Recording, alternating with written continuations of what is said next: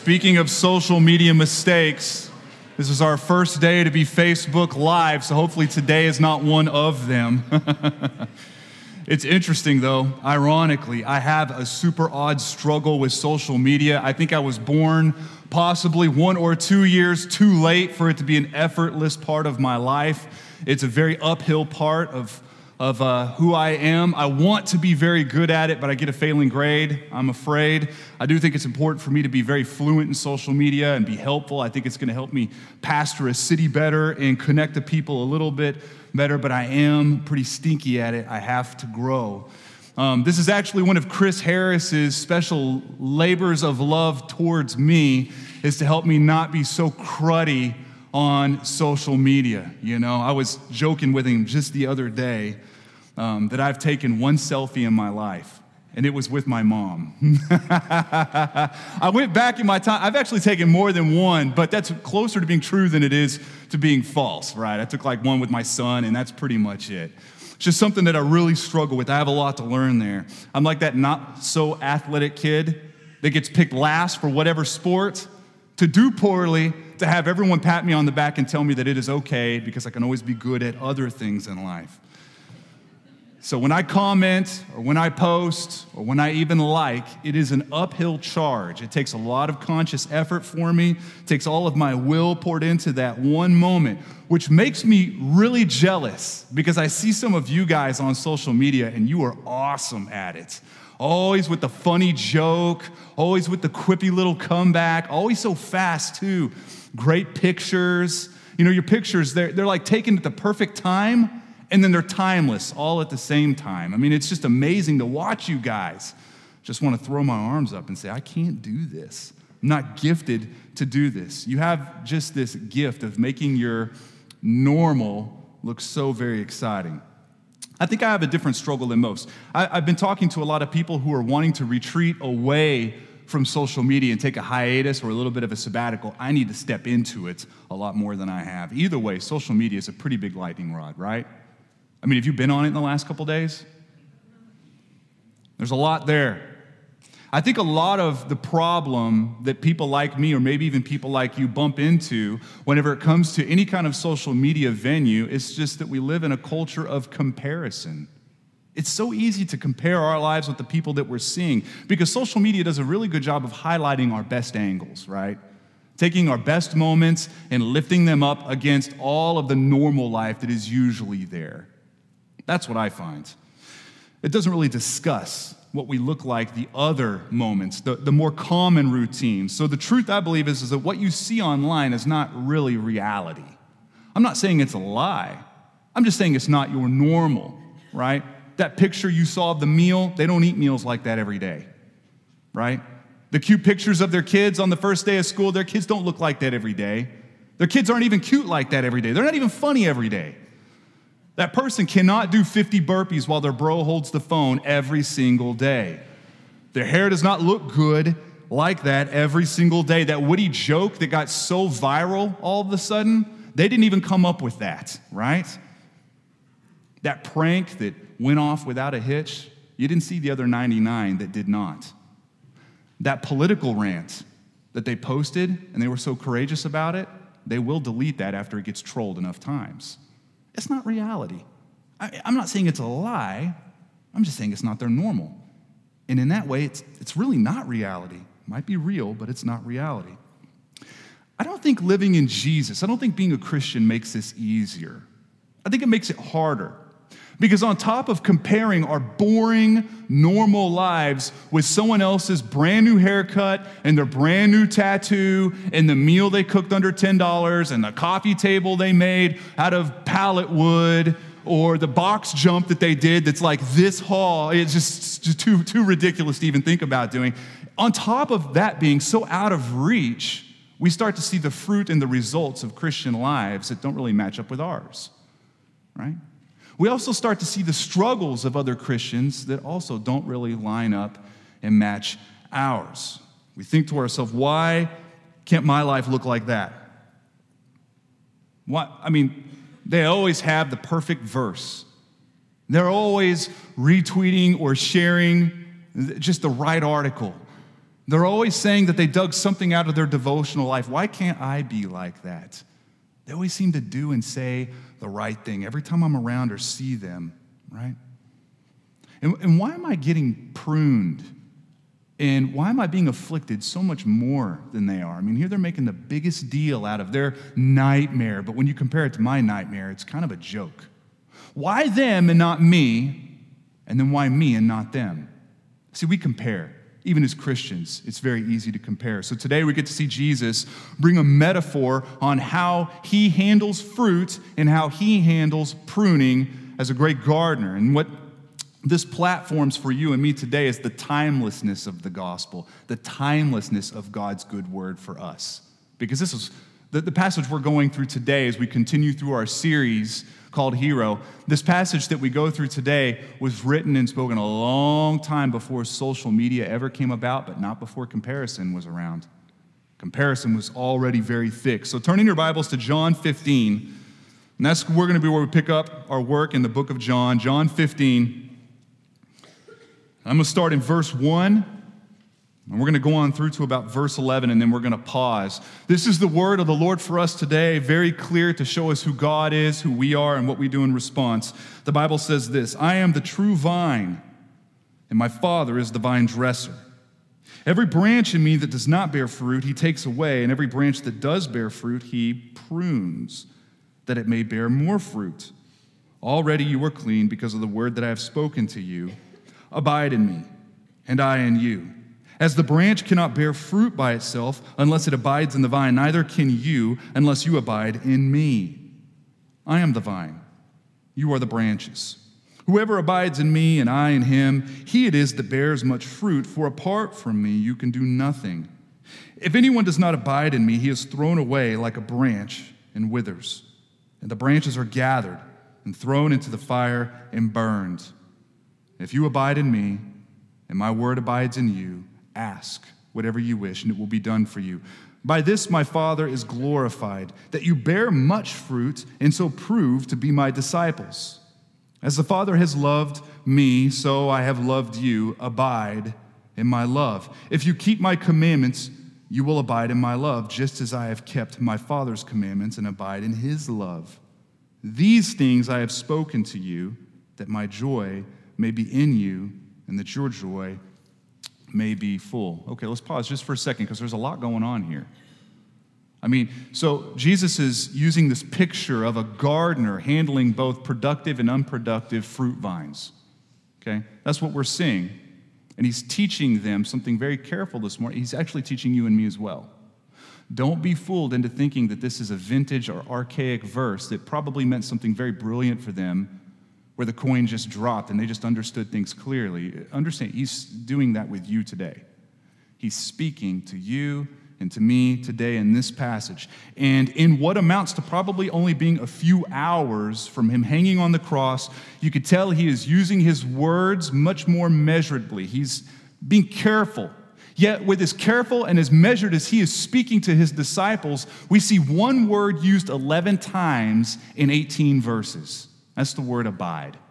Abide is the key word in this passage. It's actually the key theme, to abide. It means what it sounds like it means: to remain, to rest, to stay connected to be at peace and anchored in. Now, we abide in different ways. Right? We can abide by meditating over the Word of God, by reading his beautiful passages to us. We can abide by journaling, by writing down our prayers and our self-reflections. We can abide by prayer. We can abide just by rest. We can abide in many ways, but it is where we remain connected over solid time with the King and the author of our own lives. That's what it means. That's the goal of this passage. Jesus is talking about bearing fruit, but bearing fruit is not the goal as much as abiding. Abiding will produce fruit. So he's telling them to do that. You know, when we do not abide and produce fruit as Christians, yet we try to keep up with all the other fruitful Christians we see around us, whether it's here at church on a service or maybe online, we can only keep up by faking it. If we can't produce it on our own and we're not seeing fruit and results in our life, but we see everyone around us developing a lifestyle of fruit, and we want to keep it. All we can do is fake it. It's like plastic fruit. It looks like plastic fruit, and we're pretty good at this.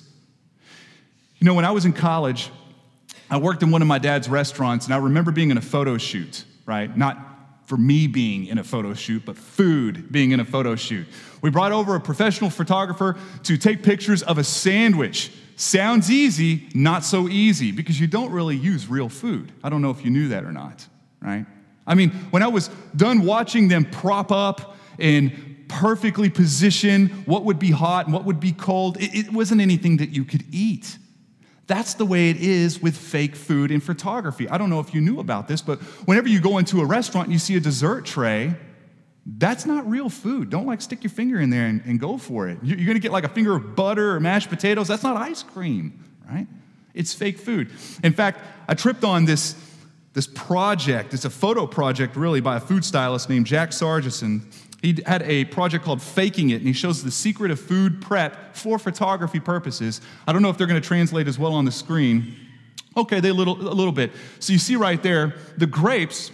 I don't know if you can see the fishing line that's holding those grapes in such a rigid manner, and you can barely see the toothpicks that are holding it, but they take that baby powder and they basically hit it above the grapes, and it kind of rains down and puts that powdery glow on the grapes. You can't eat those grapes.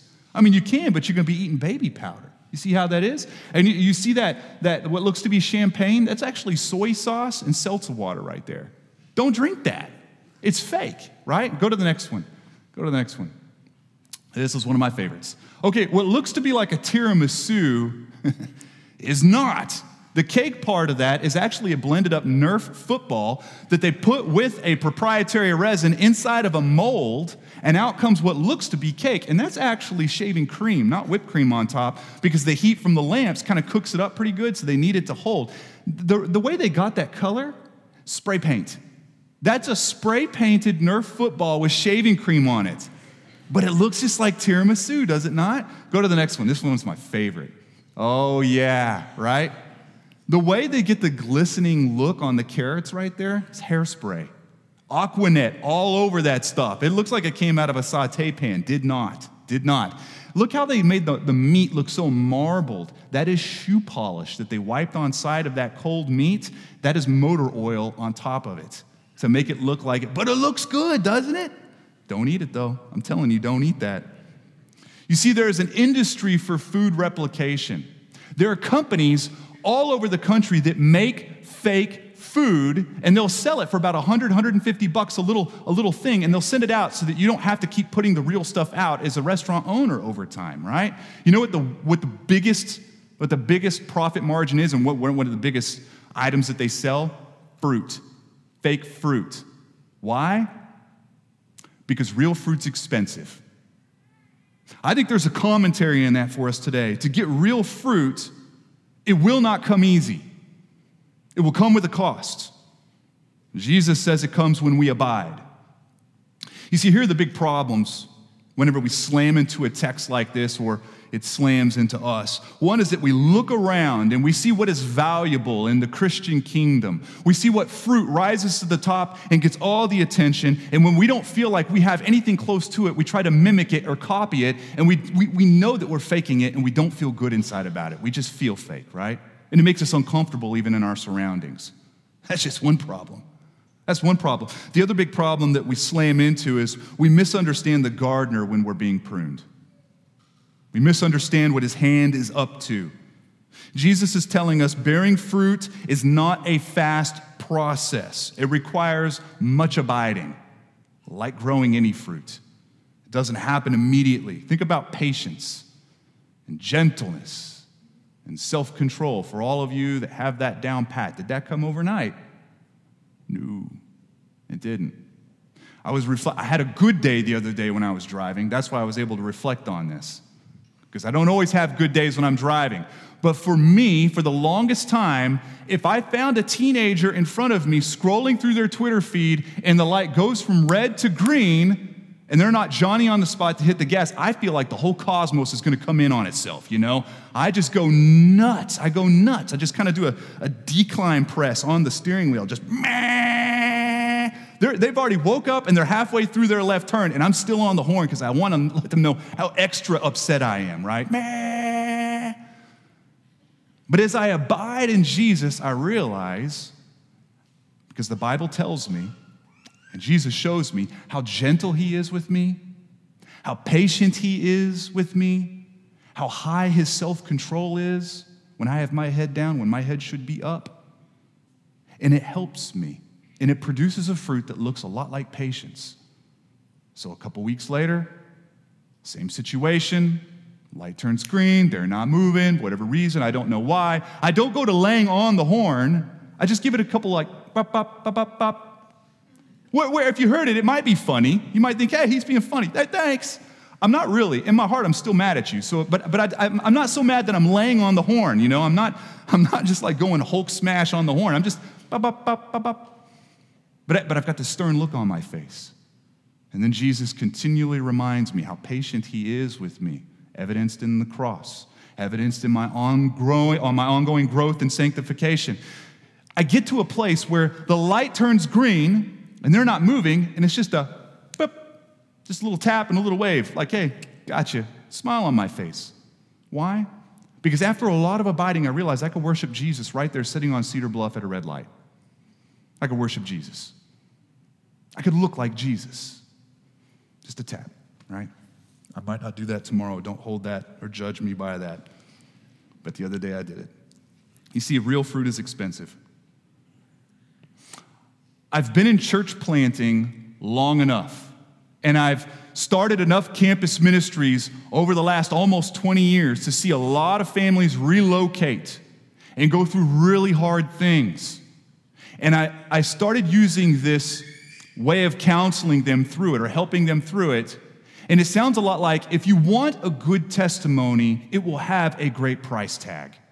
There is no such thing as a swell testimony that came for free. So whenever you're watching someone on YouTube, or you bump into somebody and you hear where they're at in life, or you see what they have done and you're like, whoa, I am so amazed at this. I want to be just like that person. Did you hear that testimony? Also ask them the backstory. Ask them to describe to you all the dark nights of the soul they went through before they got to where they're at right now. All the abiding, the long, solid time. You want a good story? They don't come cheap. Real fruit is expensive. It can be faked, of course. It can be faked, but you will be unsatisfied. You will feel empty. This is why group prayer looks like group prayer sometimes. I think you know what I mean before I even describe it, right?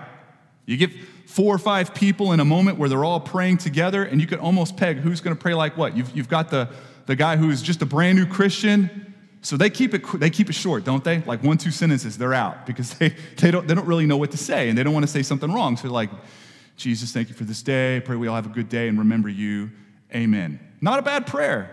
Then you get the person that's not really sure what they say, and they're kind of antsy. So they say Father God like 32 times. Father God, yes, Father God, I'm so happy to be here, Father God. And they just fill the air because they're so nervous. But isn't there sometimes a person in there that's not really praying to God, but they're praying to you in such a way that they're communicating to you? It's for your ears, not for the Lord's. Maybe that's you. Maybe you do that. We can do that. A lot of times when people are struggling in group prayer settings, it's because they struggle even more when they're alone and in prayer. It's not coming from a place of security. It's not coming from a place of peace. It's fake fruit. It's fake fruit. You see, I think the most common interpretation, and I think the most accurate one in the passage that we read, describes fruit in such a way that Paul does in Galatians 5:22. All right, so we'll put this up on the screen because I want you to stay where you're at in John. But in Galatians, Paul says, but the fruit of the Spirit, and we've heard this, is love, peace, patience, kindness, goodness, faithfulness, gentleness, self-control. Against such things there is no law. So when we abide in Jesus, these fruits, they all kind of grow at the same time. It's symmetrical growth. Think less, I grow in this one little category, but not the others. And think more, I'm growing overall holistically across the board. Because that's realistically what this is getting across. That's the fruit that, it's impossible to say, you know what? I am crushing it when it comes to joy. But self-control, I need to work on that a little bit. Like we have one big piece of fruit over here and everything else is kind of just zeroed out. That's not the way that this is to be read. These fruits, they all cooperate. You can't be good at self-control unless you understand that you're also growing in patience. And love does come with joy, which gives birth to a level of peace. They all buttress each other. They all connect to each other, and we holistically grow together. That's the idea behind this passage. The idea of fruit is this quiet and natural and peaceful produce of the inner life as we are connected to the King and the Holy Spirit is working in our midst. You've been around people, right? You've been around people where you can't quite put your finger on it, but you know that's a guy or that's a girl that they abide in Jesus. You could almost just sense it, smell the long amounts of time that they spend on their knees praying. It's the person that you know when they say, I'll be praying for you, you know that they will. You know that if you have any questions about the Bible, that's probably the person you want to ask. You just sense that they abide. They drop anchor. They remain. They stay connected. There's just something about those people. We could tell from a mile away, can't we? You see, this fruit that you're noticing in those people, it's the practical expression of the indwelling Holy Spirit in our lives. And it just comes by being connected and staying connected in Jesus. It's just putting yourself in a place where you can grow. Bearing fruit for our good and for His glory, that's why you're walking the earth.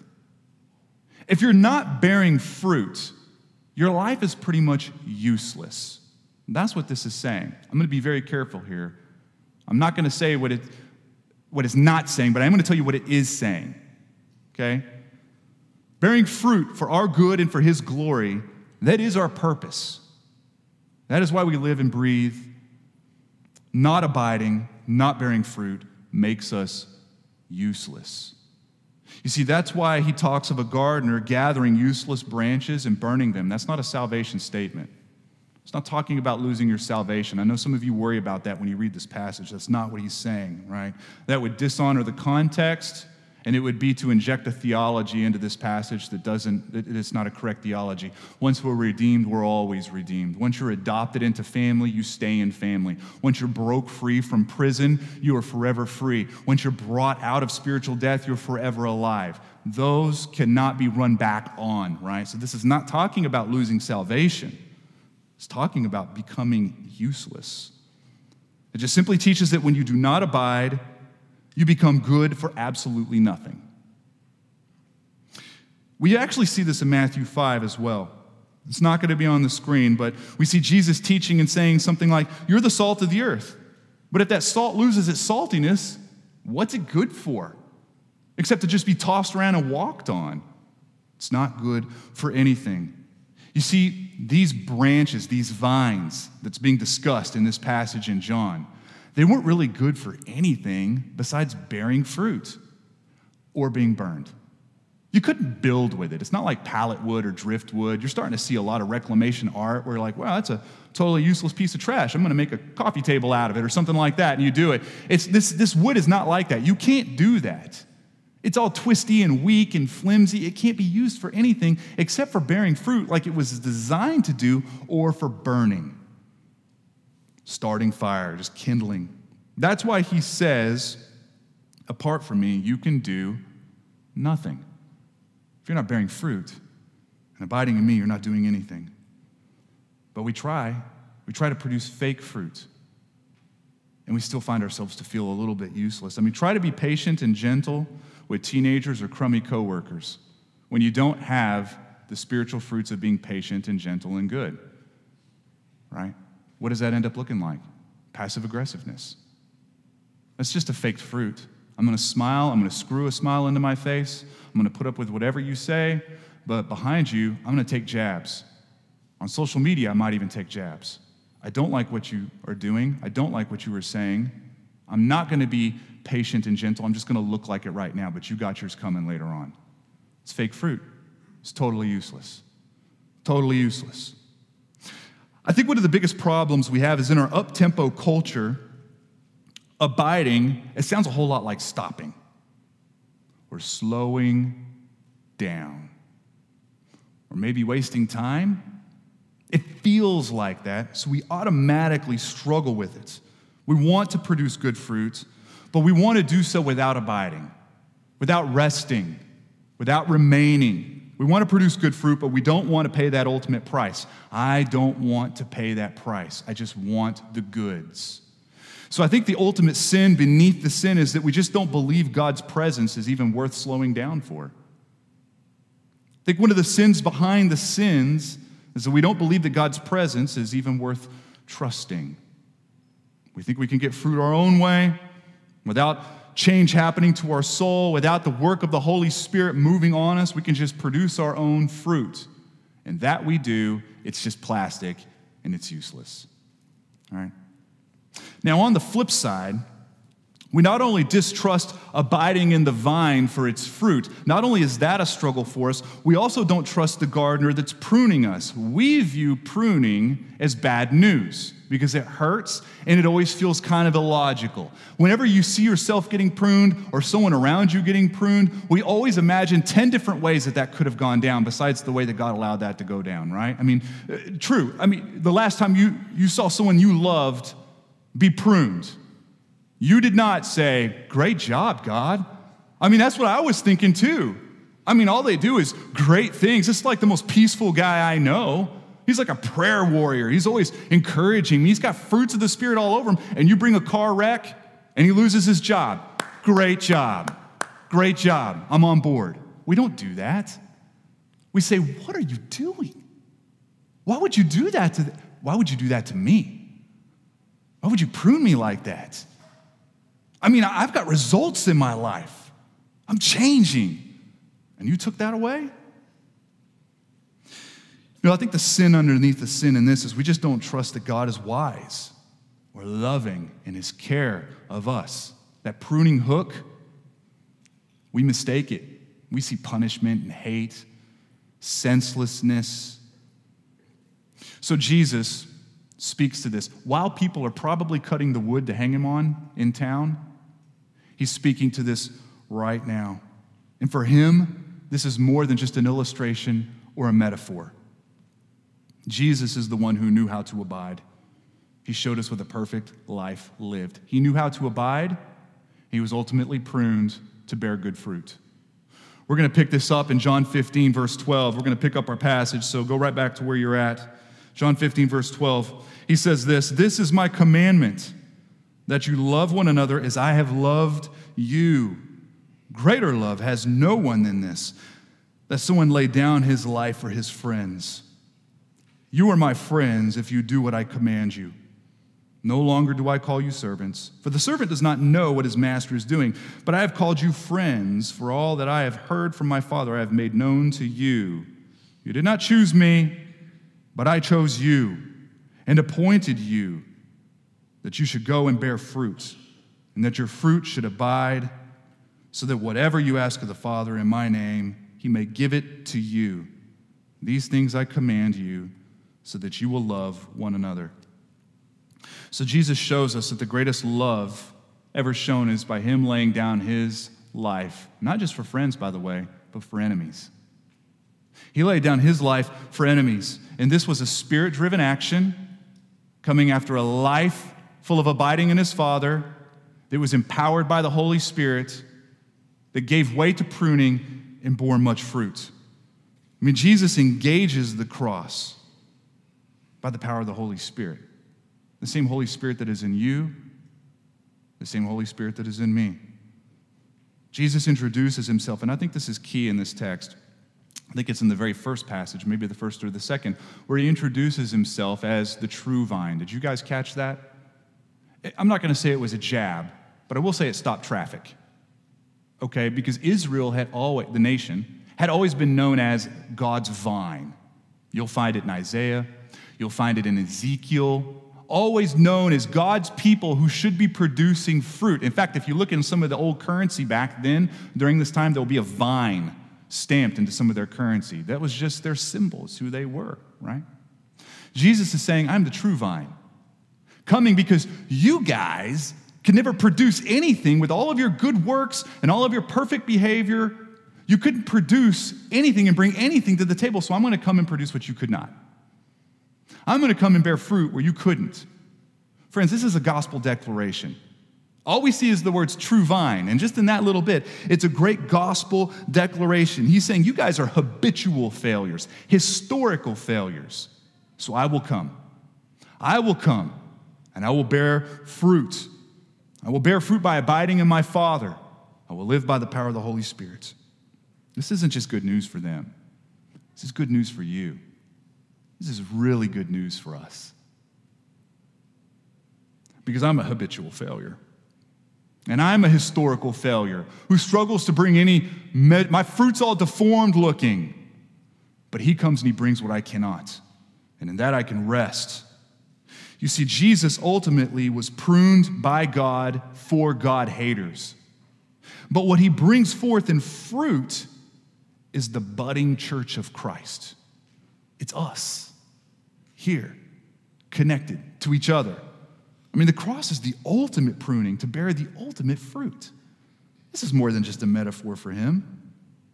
In this fruit, it's not for self-gratification either. It's outward bound. The fruit that we're talking about in this passage and in Galatians and by the gospel's expression is outward bound. It's not so that you can follow just Galatians 5:22 and go, yep, check, crushing it here. I'm, self-restrained. I've got goodness and gentleness. I'm doing great. It's not so that you can feel like less of a loser. Those fruits of the Spirit are outward in expression to show others and bless others by what Jesus would look like. Empowered by the Holy Spirit.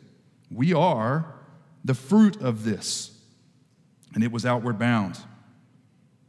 You and me being drawn to God, you and me being drawn to each other as God's fruit. We are the treasured and redeemed church of God. This is where there ought to be a struggle for some of you. Whenever you bump into Christians, or we'll just say lovers of Jesus, who like Jesus, who indulge in Jesus, but they hate the church.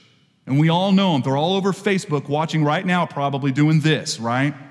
Because there's it's a fad still to have some sort of noble revolt against all the injustices of the church. They're just so hyper-spiritual, they won't have anything to do with the church. It's a gross mishandling of the gospel. Jesus was pruned to bear fruit, which ends up being a very flawed and fractured bride, certainly, but a God-breathed church. We're his bride. Jesus was pruned and crushed to win a people, and that is you, and that is me. And now today, we walk as he walked. We walk as he did.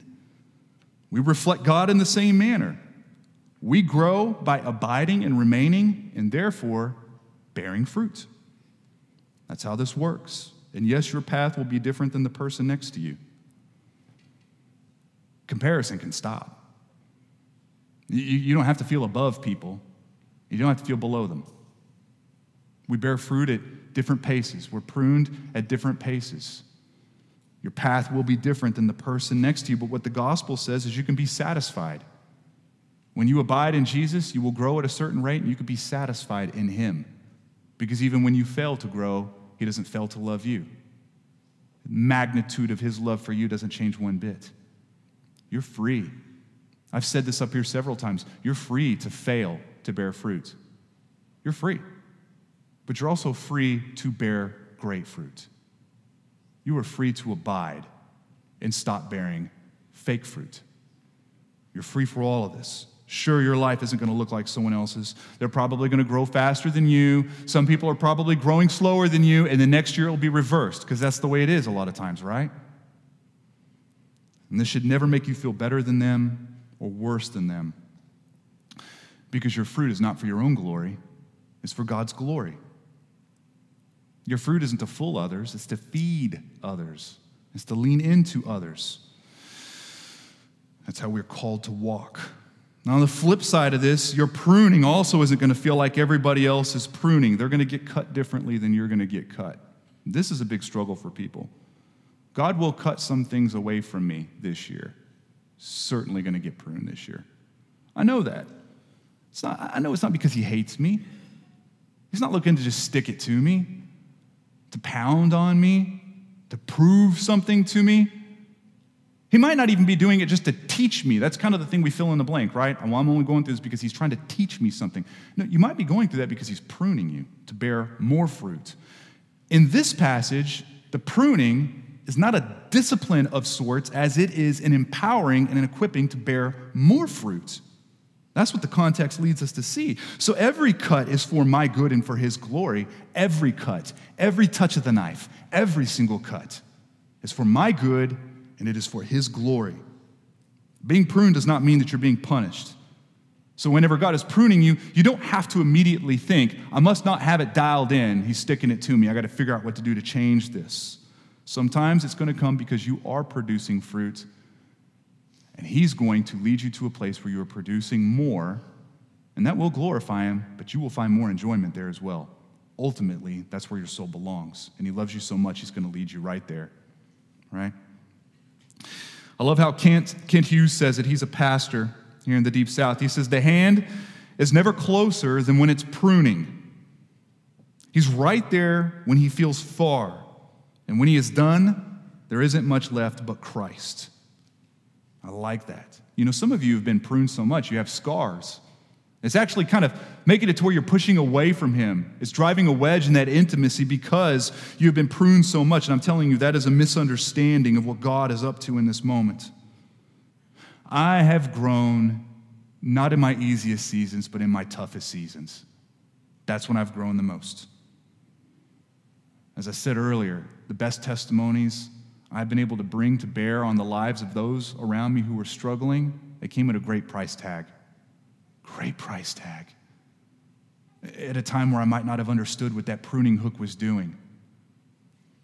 Now, even though I know that my best growth happens in those tough seasons, you're not necessarily going to find me cutting in line to get back into that suffering mode of pruning and affliction.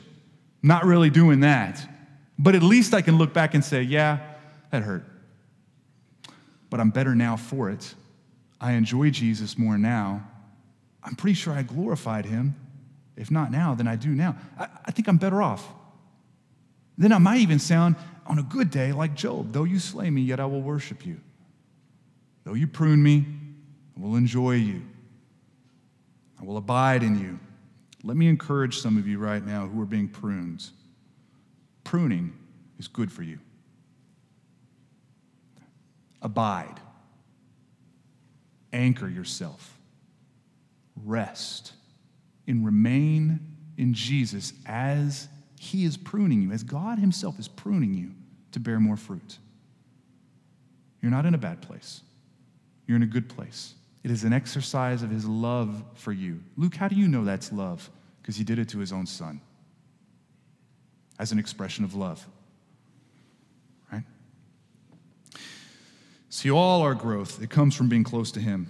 All our growth, it comes from remaining in him and not despising the tools of his gardening in our life. I think this is what we see in James. We'll put this up on the screen, but stay where you're at. James, in the very first chapter, he says something that we've all read a bunch. Count it all joy, my brothers, when you meet trials of various kinds, for you know that the testing of your faith produces steadfastness. We're seeing this word producing. I want you to imagine the fruit, right? Faith. Steadfastness, long-suffering. We see these things as fruits of the Spirit working in us. He says that you may be perfect and complete, lacking in nothing. And if you're confused of your pruning experience, God will show you. He will lead you. It says, if any of you lacks wisdom, let him ask God, who gives generously to all without reproach, and it will be given to him. You know, your story is your story. Stop comparing. Stop comparing your wins to everybody else's. Stop comparing your hits to everybody else's. Stop comparing. Stop feeling like those around you are better than you, and stop feeling like those around you are less than you. Just stop being self-fascinated. Stop judging their light affliction against your nightmare. Stop comparing their fruit with your fruit. Stop just bringing plastic fruit to bear and feeling empty and weak and fake inside. Stop all of that. Go ahead and stand with me. I'm going to read something to you. This has been helpful to me over the years John Newton wrote hymns. One hymn he wrote, and this is a guy, John Newton, he knew that we would never be over-pruned. That'll never happen. He wrote a hymn, and I'm going to read it in poem form because I'm not going to sing it. He says, I asked the Lord that I might grow. That's the name of this hymn. I asked the Lord that I might grow. He says, I asked the Lord that I might grow in faith and love and every grace, might more of his salvation know and seek more earnestly his face. It was he who taught me how to pray, and he, I trust, has answered prayer. But it has been in such a way as almost drove me to despair. I hope that in some favored hour, at once he'd answer my request, and by his love's constraining power subdue my sins and give me rest. Instead of this, he made me feel the hidden evils of my heart, and let the angry powers of hell assault my soul in every part. Yea, more, with his own hand he seemed intent to aggravate my woes, crossed all the fair designs I schemed, blasted my gourds and laid me low. Lord, why is this? I trembling cried. Why, or will you pursue this worm to death? It's in this way, the Lord replied, I answer prayer for grace and faith. It's by pruning. The very things we ask for. I want to trust more. I want to love more. I want to be more peaceful. I want to be more patient. I want to have more self-control. I want to be good. I want to be gentle. We pray for those things. What are we praying for? That we bear fruit. How does that come to fruition? Through great pruning. Through great pruning. Some of you are in here and you are wondering, am I bearing fruit? Am I being useful? That might be a conversation that you have with the person next to you, as well as you meditating on it with your own life. But I don't want you to just focus on, am I being useful? Like, am I leading people to Jesus? Am I giving a lot of money to the church? Am I volunteering and showing up to things? That's a kind of fruit. I want you to focus, am I being peaceful, loving, joyous? Am I content? That's the fruit we're looking for. And some of you might ask yourself the question, am I being pruned? And that's just a question of, am I trusting the gardener that is ever so loving of me and wise? You see, we're about to have music, and we're going to see stuff up on the screen, and we'll be able to read along as they lead us in worship, but we'll also have communion tables back there that you can go in. That is an emblem of God's pruning power on the Son of God, on Jesus. So we see the effects, the fruit of his passion for us. So as you take the bread, as you take the juice, and you reminisce over the gospel and where it's leading us, ask yourself the questions. Am I being fruitful in the proper sense of the term? Am I being fruitful? And am I being pruned? And have a conversation with the Lord regarding those questions. Also consider repenting for those sins beneath the sins, not trusting God to grow as we abide, not trusting that his pruning hook is wise and loving. Some of us, we've created a distance, a pocket of space between us and the Lord because we don't trust him. We're being pruned and we don't like it, and that's it, we're done with him. We're not abiding, we're faking. Right?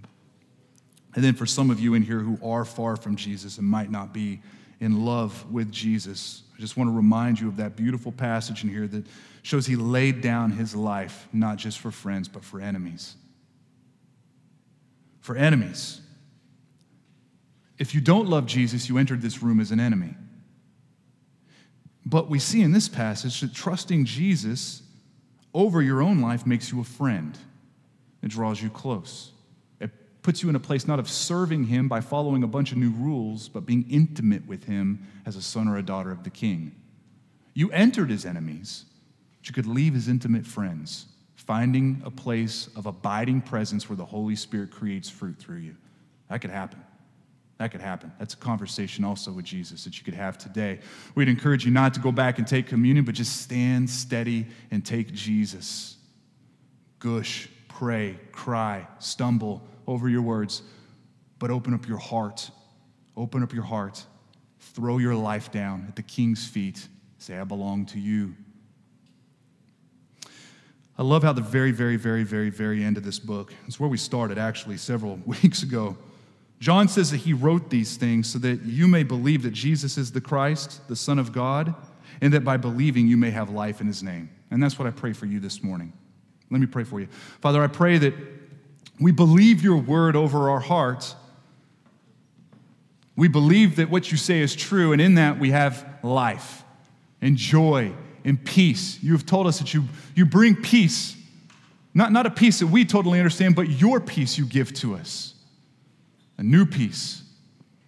And I pray that as we worship you, we have an ability to hear you clearly, that you'd speak to our hearts. Show us, Father, where we're not abiding. Show us why we don't abide. Help us see our lack of fruit. Help us see the pruning that's going on. Lord, but I pray above all things that we would be a church that our hearts are endeared towards you today, that we would see you as wise, loving, gentle, even in the hard moments, because that's what we see on the cross. We see wise, loving, and gentle. You're so good to us. You're so kind. And it's in your name that we pray, in your name that we take communion, in your name that we give finances, in your name that we sing, in your name that we meet each other. It is in your name that we do all of these things in a worshipful attitude. Amen.